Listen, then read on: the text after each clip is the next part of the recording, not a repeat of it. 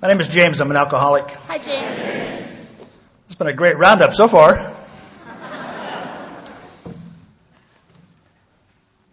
You familiar with Smart Water here in Minnesota? I brought some Smart Water. Hope it helps you with my talk. I get sidetracked sometimes, so I drink some of this. The first time somebody gave me this, one of my sponsees gave me a bottle of this, and I couldn't get the lid open. It's a really tricky lid. I guess you have to drink it first. Just out of curiosity, how many people here tonight have sponsees? All right, fantastic. How many people here tonight have sponsees who are with them here tonight? Notice my hand is up. I brought one of my sponsees from California with me. I don't like to leave home without him. Fantastic. A little while ago, I went to a conference and I had a problem with the plane connection, and I didn't know if I was going to make it to the conference. Kind of what's happening with Adam, but he'll be okay because it's tomorrow. But this was I was going to speak on the day that I was flying, and I called my host to ask him what I should do. I was in fear, didn't know what to do, and he said, "Read page 449 and go to a meeting." I knew I was in good hands. I'm in good hands too, because Nellie's been showing me around, and my sponsee Steve. So I felt like I've really been in good hands here in Duluth. So I've only been talking for like a minute, maybe two, and maybe I've said the two most important things that I'm going to say. If you want to stay sober, have sponsees. That's what the book says. Nothing so much ensures immunity from drinking as intensive work with other alcoholics. And if you have a problem, there's a spiritual solution. So, I'm going to go another hour or so, but I wanted to get those two things out of the way in case you stop listening before I stop talking. So, I got to thinking about this Smart Water, and I thought it would be really a good idea. I used to be in advertising a long, long time ago. It would be a really good idea if you could go into the liquor store and buy some Smart whiskey. I loved having some whiskey and trying to solve my problems, and taking a lot of notes and then trying to read them the next day. But the problem is that liquor or whiskey is not labeled properly. So when you go into the liquor store, you don't know what you're going to get. You might get some of that. You might get Smart whiskey. That's possible, I guess. Or you might get some of that. Conviviality with friends, or colorful imagination. You may get some of that stuff. Or you may get some of that dialing whiskey. You ever had that? Well, it's about 4 a.m. and you're just dialing people that don't want to hear from you. You ever have any of that traveling whiskey? You have to get up and look at a newspaper to see where you are. I thought it was a girl. I really did. I mean, I really did. I was very drunk. I'm getting a little ahead of myself here. That's kind of a fifth step story. But what happened for me is I started getting things like quicksand whiskey and Dr. Jekyll and Mr. Hyde whiskey and rapacious creditor whiskey. And it could have had the skull and crossbones on it whiskey. And then I had drank a lot of that stuff called pitiful and incomprehensible demoralization. So that's kind of my drinking. That kind of covers my drinking. Never knew what I was going to get. But more and more, towards the end, it was not colorful imagination with friends. So, drinking isn't my only problem. I've got a problem called thinking as well. I don't know if you've seen the 20 questions for drinking. Have you ever asked the 20 questions for thinking? Is thinking causing you problems at home? You like to think alone? I'm driving down the street having this argument with about 3 other people, and I look around and I'm the only one in the car. And I like something that Einstein says. He says, none of your current problems can be solved by the thinking that created them. I created my problems as a result of my thinking. I cannot fix my problems as a result of my thinking. And what I've learned in AA is to not spend time thinking about things that thinking's not going to help. But I need help. So I have a sponsor. I'm on my second sponsor now. My first, I had a woman sponsor to start with. I didn't know that was potentially controversial, but I had a woman sponsor, and I'll tell you how I found her later on. But her name was Donna, and she died when I had 18 years of sobriety.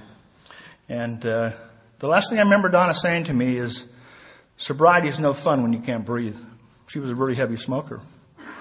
So let's all take a deep breath in memory of Donna and the fact that we're here breathing and we have this wonderful gift of sobriety. So let's bring ourselves present here. So there's a saying in AA, be nice to the newcomer, he may be your sponsor someday. So I was nice to Jack when he was new, and now he's my sponsor. And Jack, he retired recently as an air traffic controller. And I retired recently from I was a teacher in a prison, and it was called the Department of Corrections. So corrections and control. Jack and I have issues. But I heard outside of a meeting a little while ago, I heard a good reason to have a sponsor, because somebody was asking this guy that he appeared to be relatively new, what his sobriety date was. And he said, which one? And that was already a clue. He said, I got out of prison about 3 years ago, so my sobriety date from meth is 3 years. I have 3 years off meth. And I quit pot about 6 months ago. So my sobriety date from marijuana is 6 months ago. And I celebrated 90 days without drinking. But I had a beer last night, so I guess I have 89 days today. So it's called newcomer math. So I only have one sobriety date. It's the first one I've ever had, and it's the only one I've ever had. And it's said around here that if either you change or your sobriety date will. So I'm here to share with you how I've changed, because my sobriety date has not changed. It's December the 6th, 1982. And it's the last time I smoked marijuana. Thank you.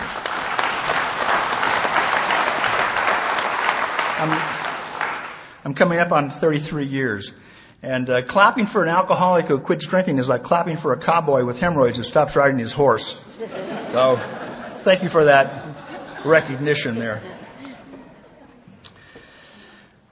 I was smoking marijuana because I had determined myself that I was having a problem with alcohol. I'm not sure if I wanted to quit drinking or not, but I wanted to quit having the consequences of drinking. And so I didn't really know how to quit drinking because I hadn't found you yet. So what I decided that I would do is I would smoke pot, because my problem, according to me, was alcohol. So as long as I wasn't drinking, I thought that I would be okay.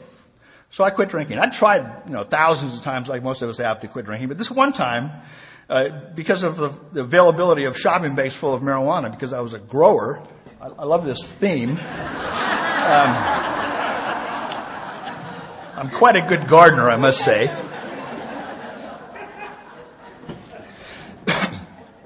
So I quit drinking. And I smoked non-addictive marijuana before I got out of bed in the morning for about a year or so. And during that time, my sister came to AA. And she invited me and she encouraged me to come. She knew what my drinking was like. And I kept reminding her that I was not drinking. I was putting a lot of Visine in my eyes when I saw her. But I finally ended up in AA as a visitor. I actually introduced myself as an existentialist. I was not an alcoholic. I hadn't even had a drink for, a year maybe. So I'm in AA as a visitor, guest, and I'm listening. I could hear I was able to listen. I didn't agree with a lot of things, but I heard what you were saying. And I went to meetings, and I could ask myself the question, if you're not alcoholic, why do you keep going to those meetings? And what I know now that I didn't know then is there was something very powerful going on in the rooms of AA that was very attractive to me. And it was, I felt love. I felt love here. And my head was telling me, this is crazy. Don't do this. This is nuts. You don't need this. But my heart kept bringing me back, or my feet kept bringing me back. And I kept coming back. I kept coming. And what happened for me is I caught this damn disease from you guys. It's like alcoholism is contagious. And I caught it from you. I remember when I finally raised my hand and said I was alcoholic, and someone said, "Oh, it's finally unanimous." I mean, everybody else knew. There's a speaker named Father Terry who says you can't change something you can't name. You have to know what the name is in order to do something about it. And I knew that I was damaged goods. There was something really wrong with me.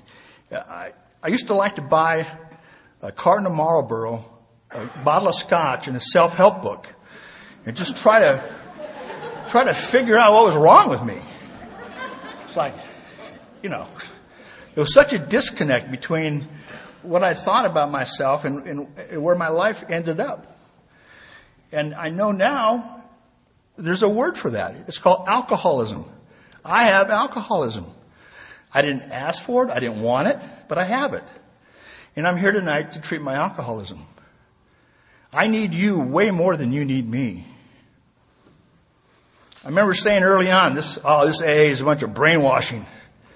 And I thought, my brain needs a good scrub.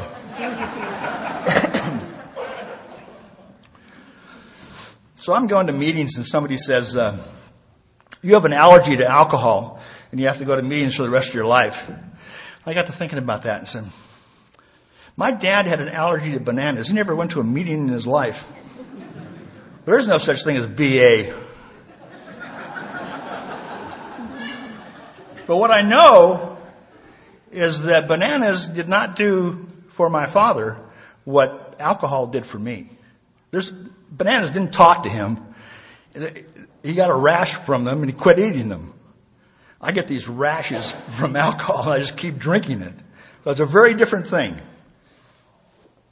So I mentioned that my sobriety date is, when I last smoked marijuana. Do we have any other marijuana smokers here? That's a trick question. It's ex-marijuana smokers. Okay? We don't smoke marijuana in AA. We don't do that. It's a mind-altering chemical. But I started hearing all these stories about what people did to control their drinking, other things that they tried, or I know a guy whose sobriety date is the last time he did Freon. I mean, that's got to be really nasty. But I sponsor a guy. You can't make this up. He went to Amway one time to help him control his drinking. Yeah, he thought that would help his drinking. Now, some people get divorced to help their drinking, or they get married to help their drinking, or they go in the army to help their drinking, or they go to Oprah, or they go to Chopra, or, we do all kinds of things. And then hopefully we end up in AA. So I'm going to AA and I start meeting these characters, and I'm thinking, how in the world are these people going to help me? There was a guy named Boxcar Bill, and Dumpster Don, and SWAT Team Ron, Booger John, Machine Gun Tony. A lot of the names have kind of weapons involved with them for some reason. Shotgun Nancy, P-Bed Ed, Inappropriate Dave. Dave, that's inappropriate. Oh, Dave, don't say that. So all these people, I think, maybe they can help me. So I'm going to meetings, and I'm not doing much else, just going to meetings. And this guy, this old timer, you know how they are. He comes up and he kind of pokes me in the chest. I was a 39-year-old bachelor at the time. I wasn't a kid. And he said, you working the steps, boy? And I said, I don't really like your 12 commandments. Are you reading the book? I said, no, I don't even know Mr. Brown. I'm not reading the book. Are you praying? I don't really believe in God. Are you meditating? My head's too busy for that. And then he asked me the kicker. He says, well, how's it going? It wasn't going very well. I wasn't doing good. Because all I was doing was coming to the meetings. And as I see it, my experience, and I think a lot of other people see, there's only a window of time between putting down the drink and putting down the drugs and starting to work this program. And I was coming to the place where I was very close to the end of being able to hold it together myself. And then I looked at this, how it works, that part of what was read today. And I asked myself, I wonder if I have the skill set to do this. Am I clever enough, but can I do this? And then the first thing is, I have to thoroughly follow a path. I got to thinking about my drinking. Well, I know how to follow a path. I had a rut going between me and the liquor store. I've mowed a lot of lawns in my day. And when you walk on a lawn, it pops right back up again. If you look behind you, you can't even see your footsteps. In order to create a path, you have to go over that lawn over and over and over, hundreds of times, maybe thousands of times, and you create a path. So I know how to create a path because I've done it before in my drinking. And this is something about people who do not recover, or people who cannot or will not completely give themselves to the Symbol program. So, well, I completely gave myself to alcohol. I know how to do that. That shouldn't be too hard. Then it says something about being honest. I think, that's a tough one. Because I had lied to myself for so long, I really wasn't able to tell the truth I believed my own stuff in my head. And I don't remember ever reading a book to explain to me how to be honest. But I could hear it in your voice. When you shared about yourself, I knew you were telling the truth about yourself. And I believed that I could learn how to do that by watching you do it. So I thought, I can learn how to be honest. Then it says something about, what else does it say? Half measures avail us nothing, it says. And what does that mean? Well, as I understand it, it means quitting drinking and not working the steps. So only doing half of what we need to do. As alcoholics, we need to do two things. We need to quit drinking, and we need to work the steps. Then it says something about getting rid of our old ideas. And I didn't know that I had old ideas, but I knew that the ideas that I had were killing me. I needed to change my mind. And it's more than a bumper sticker to say, change your mind, change your life. And I needed to do that. Then it says something about, without help, it's too much. I understood that. If I get in the ring with alcohol, put your money on alcohol. Don't put your money on me, because alcohol is going to kick my ass. That's what it does. So I think, I need help. I cannot beat this by myself. Then it says something about finding God. And I think, does it have to come to that? I studied philosophy in college. And again, one of my old ideas. I had some ideas about that. And they were not serving me well. And then it says something about going to any lengths. And I thought, that one bothered me because I wasn't sure what that was going to mean. Are you going to splash water on my face? Are you going to have me go to the airport and hand out literature in a white robe? I didn't know what was going to happen. I just had these crazy thoughts in my head. But I think I know what it means. I know what it means today for me. It means today I will go to any lengths to not have a drink today. Today's the day that counts, and I'm not going to take a drink today. So I also knew that I was a bar drinker, and I never went into a bar and watched somebody else drink and think that I'm going to cop a buzz off of it. I knew you had to drink it yourself to get the buzz. And that's kind of what AA is too. I can't watch you be sober and it's going to rub off on me. I've got to do it myself. So with all this kind of reflection, I was ready to start doing something, but I wasn't too sure what. And what ended up happening for me is I went to a counselor. His name was Howard. And he's a member of AA, but he also had a family practice. And for the first time that I could ever recall, I told somebody else the truth about me. I'd never done that before. I'd gone to shrinks and psychiatrists and stuff, but I always lied to them. I heard somebody say that people in AA really ought to go to veterinarians instead of psychiatrists, because the veterinarians always have to guess what's wrong with their patients. Because we never say. But I told Howard the truth. I cried, snot raining down my face. And my drinking, I would describe my drinking as being sleazy and secretive. I'm in the book. If you're new, find yourself in that book. I'm in that book, all over that book. But the Dr. Jekyll and Mr. Hyde, the one kind of personality here and another kind of personality here, and the two of them don't get together, that was very me. I wore a tie in the daytime, and I had these sleazy places I went to at night. So I was very secretive, and I pushed people away from me. So after an hour of being in Howard's office, he got out a piece of paper, and he wrote prescription at the top. Get on your knees and pray. And I paid him $50 for that. It was like a $50 fifth step, I guess.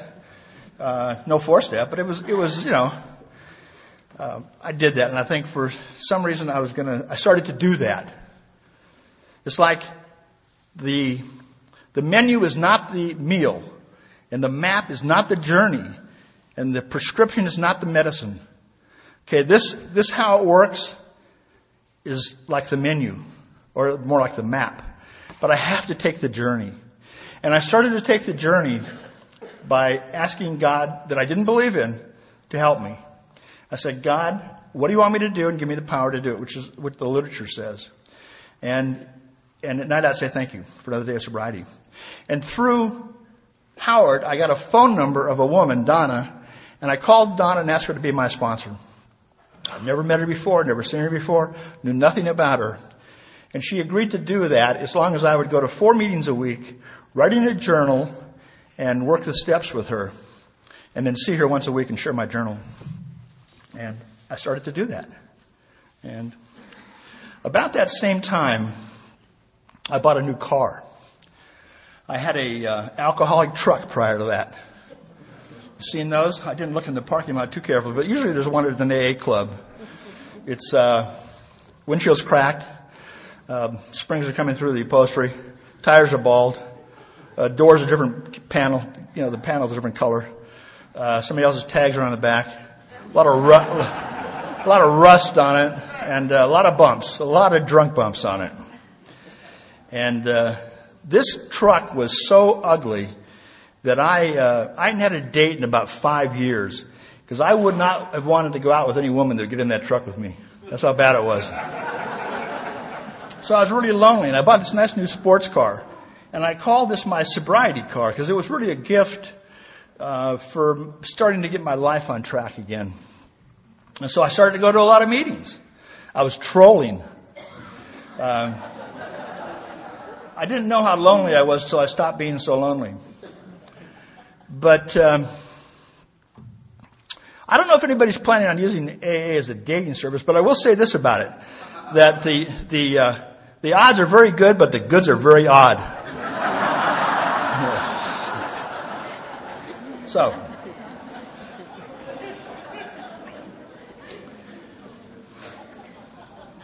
this was one of my early, I guess you could call it a little bit of a miniature spiritual awakening, where I had this realization that I was doing a lot of things that didn't make a lot of sense to me, that I really didn't believe in, and my life was getting a lot better. So it started giving me some encouragement and some hope of me being able to change. So I launched out on this, on doing what you did. And I went back to step 1. And I looked back over my life, and it was real clear to me that when I took a drink, I couldn't stop. And when I wasn't doing that, I forgot that, which is really what alcoholism is. And I had done an experiment. I didn't want to be alcoholic, so I did this experiment to prove to myself that I wasn't alcoholic. And so I thought, okay, I didn't even know what an alcoholic was. But an alcoholic could not drink for 30 days. I know that for a fact. If a person is alcoholic, they couldn't not drink for 30 days. So I decided to do that. So I didn't drink for 30 days. And I had a glass of wine to celebrate not drinking for 30 days at lunchtime. And I was in jail at midnight that night. And I thought that was proof that I wasn't alcoholic. It turned out it's proof I am alcoholic. So I had it completely backwards. That's a real good sign of being alcoholic. So that's kind of the first part of step 1, but I call it step 1 part B. That because I did not understand that I didn't have the power over alcohol, my life became unmanageable. So I could see clearly that I was a very poor manager of my own life because I didn't understand what powerless over alcohol meant. And what I've come to understand about it now is that I'm not in charge. I need a new manager. My life looks pretty good today because I'm not trying to manage it. I've got a new manager. And for sake of simplicity, in AA we call that manager God. Now, one of the things that I do to remind myself that I'm not in management is I don't ask the question why. Why is a management question? I'm in footwork. So the question that I ask myself is, what am I going to do about it? I used to get really hung up on things like, why am I alcoholic? Not a good question. It's asking for an argument with God. The question I ask is, what am I going to do about it? And I ask that in all questions rather than why questions. And it really suits me well. And a visual that I like to remind myself that I'm not in management is that I'm at a circus and I got a bucket and a shovel, and I'm not in charge of how many elephants are in the parade. Okay, I just do what my job is. I'm not in charge of that stuff.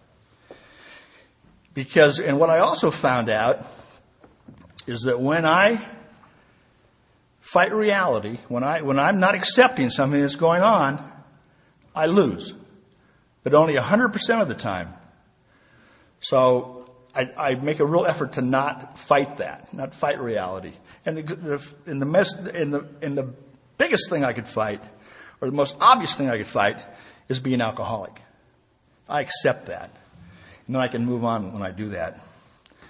So I'm at step 2 already. Only been in AA for probably 9 months by now. Moving right along. And we all have crazy stories of stuff we've done when we're drinking. I'm sure we go around the room. Everybody's got a crazy story. At least 1, 2, maybe 10. But I realized that the craziest thing I ever did, I did sober. I picked up another drink. For a guy like me to pick up a drink is crazy. So I'm insane. I need to be restored to sanity. I mentioned that I worked in the prison system for quite a while. I worked as a teacher. I taught landscaping. Back to our theme again here. Pot grower teaching landscaping in a prison. God's got a sense of humor, I can assure you. And I got the job doing H&I at Folsom Prison, and which you probably heard of out here.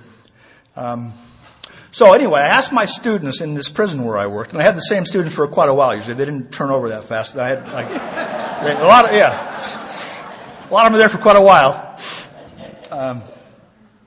Maybe out of 30, maybe 20 of them committed murder, and maybe the rest were drug addicts and burglars and that kind of stuff. But I asked them if they'd ever heard of AA. And as you can well imagine, most of them had. And then I asked them some more questions. I said, have you ever had a sponsor in AA? Have you ever worked the steps in AA? Have you ever had a service commitment in AA? Have you ever had more than a year of sobriety in AA? And in 15 years, probably 25 guys answered yes to all those questions. I asked them one more question. What are you doing in prison? You know what the answer was? Everybody knows what the answer was.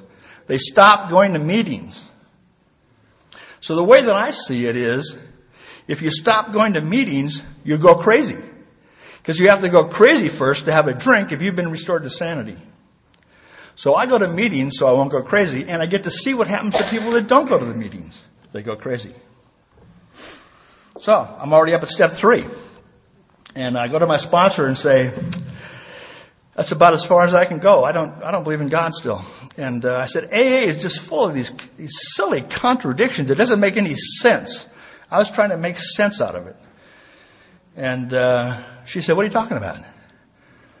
I said, well, you go to the meeting and on the wall there's a sign that says, think, think, think. And you look in the book, it says the problem with the alcoholic's in his mind. I don't think that's a good idea. Or someone says you have to surrender to win. Tell that to your military friends.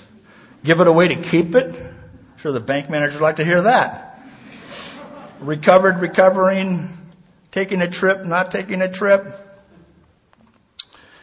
Someone will say, keep it simple, stupid. This isn't rocket science. Someone else says, yeah, it's way more complicated than that. Or someone says, don't make any major decisions in the first year. I said, I think quitting drinking is a pretty major decision. Or if you don't remember your last drink, you haven't had it. The book says, you can't remember the misery and suffering of a couple of weeks ago. And, we're not bad people trying to get good. We're sick people trying to get well. Why do we have to do a moral inventory? People with cancer don't do moral inventories. Oh, I'm so glad it's only suggestions. How come there's 100 musts in the book? Oh, don't worry, you just hurt yourself. Well, how come I have to make so many amends? Don't get in a relationship the first year, but get a sponsor and tell them all your shit. Don't make any major decisions in the first year, but turn your will and your life over to the care of God. That's a major decision. My favorite one is, half measures avail us nothing. You'd be amazed before you're halfway through.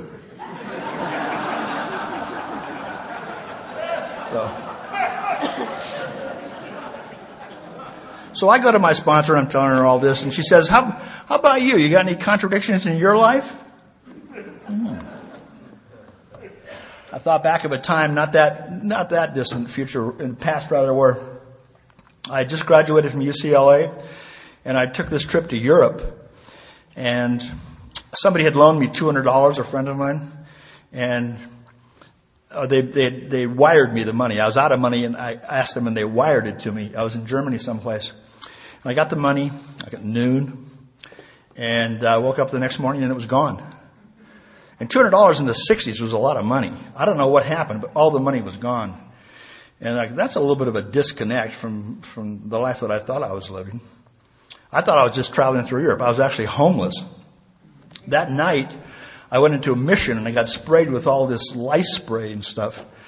And I still had 10 more years of drinking. And there's a line in the literature about, in a lot of ways we're normal, except when it comes to alcohol. And I thought, I've never gone into a grocery store and say, hey, can I buy everybody a loaf of bread? But I was doing that. I was always a big shot when I was drinking. So what I decided, and this for step 3, this was key to me, is I focused on that word decision. I made a decision to try to stop changing AA and let AA change me. And I made a decision to work steps 4 through 9. I still had a very unclear concept of this power, and I was praying to the power, but I wasn't really chumming with the power. But I was able to take step 3 to move forward and say, okay, I'm going to work this program. I'm going to believe that you're not all lying to me at the same time, and that my life will get better when I do the things that you said that you did. And I can look back at it and I see it's a lot like gravity. Gravity doesn't just let some people down. Gravity lets everybody down. And AA, these principles, spiritual in nature, work for everybody that works them. It's not that I got lucky and they work for me and they won't work for you. They work for everybody who works them. So our job is just to get willing enough to do it. And so I got to that point where I was willing to do that. So I got out a piece of paper, and I have a bad memory.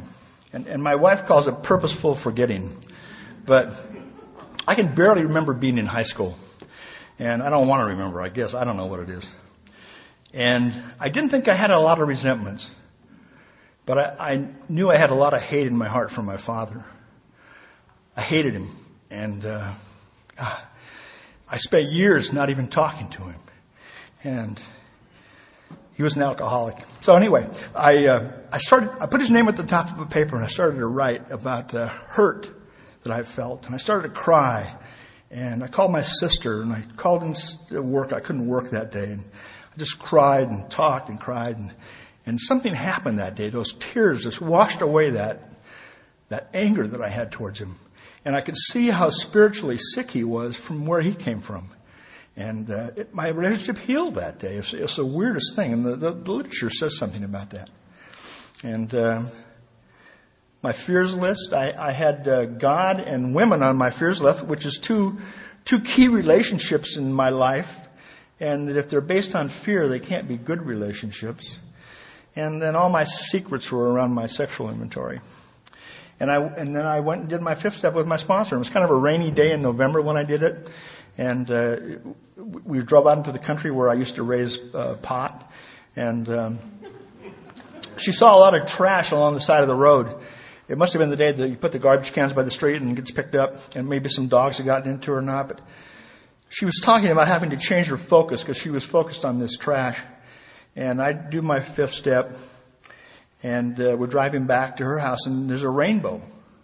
It just touched me deeply that I had, my life to me was like a garbage can, and I tipped this garbage can out, and I felt wonderful. And the book talks about that. On page 75, there's some wonderful promises that happen when we do a 5th step.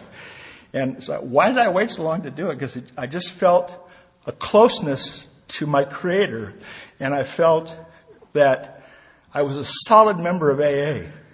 Like I was doing what you were doing. Like I'm a member. And the 5th step was crucial to me. So I go to do 6 and 7. In the meantime, this sobriety car thing worked out really well. I go to a meeting and this woman says, "You want to step outside and I'll see if I can work you into my story?" And I ended up getting married to her. And, you know.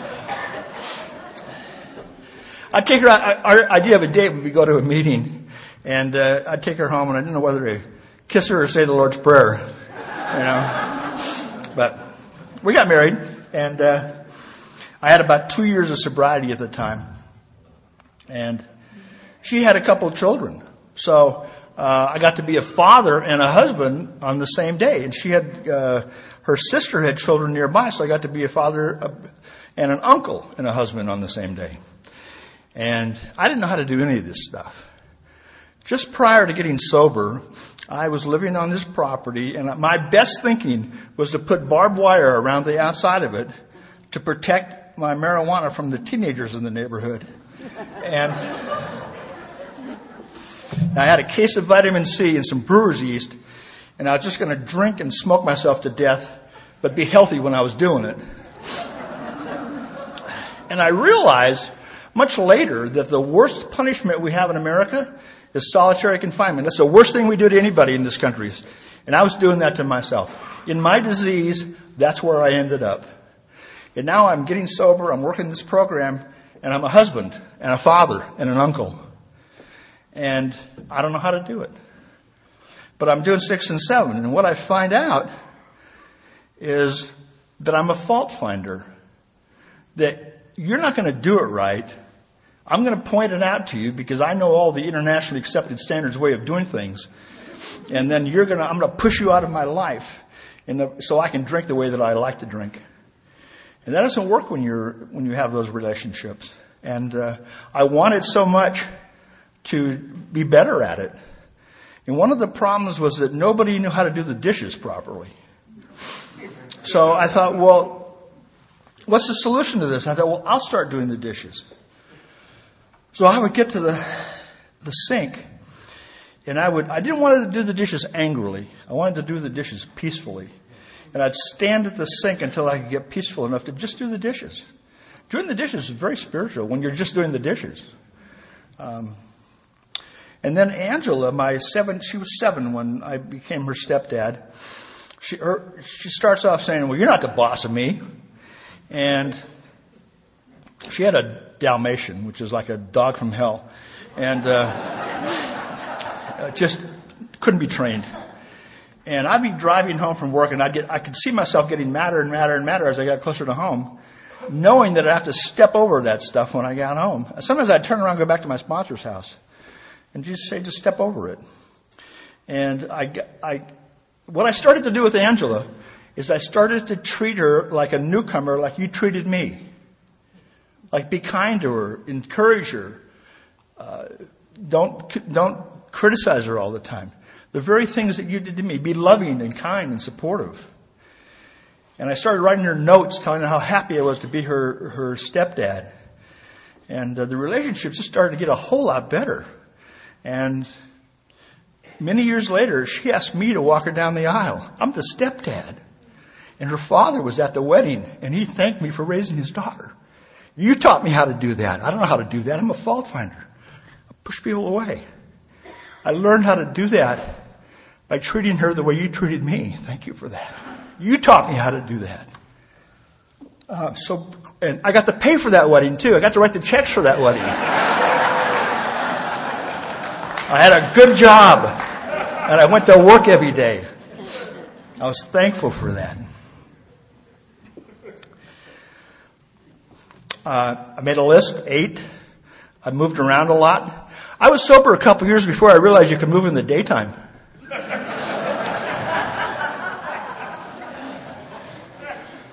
So a lot of people, I was drinking, they were drinking. I mean, I'm more than willing to make amends wherever possible. But when I got to 9, the main damage I did was to my mother and my father. I have 2 sisters, but I don't think I did any detrimental things to them that I required, formal 9-step work on. But my father, definitely. And many years later, I invited my father to come and live with us. He moved into our house, and I had a lot of love in my heart for him. He hadn't changed, but I had a lot of love for him. He was there about 30 days, and somebody said something he didn't like, and he said, I'm out of here. And he left.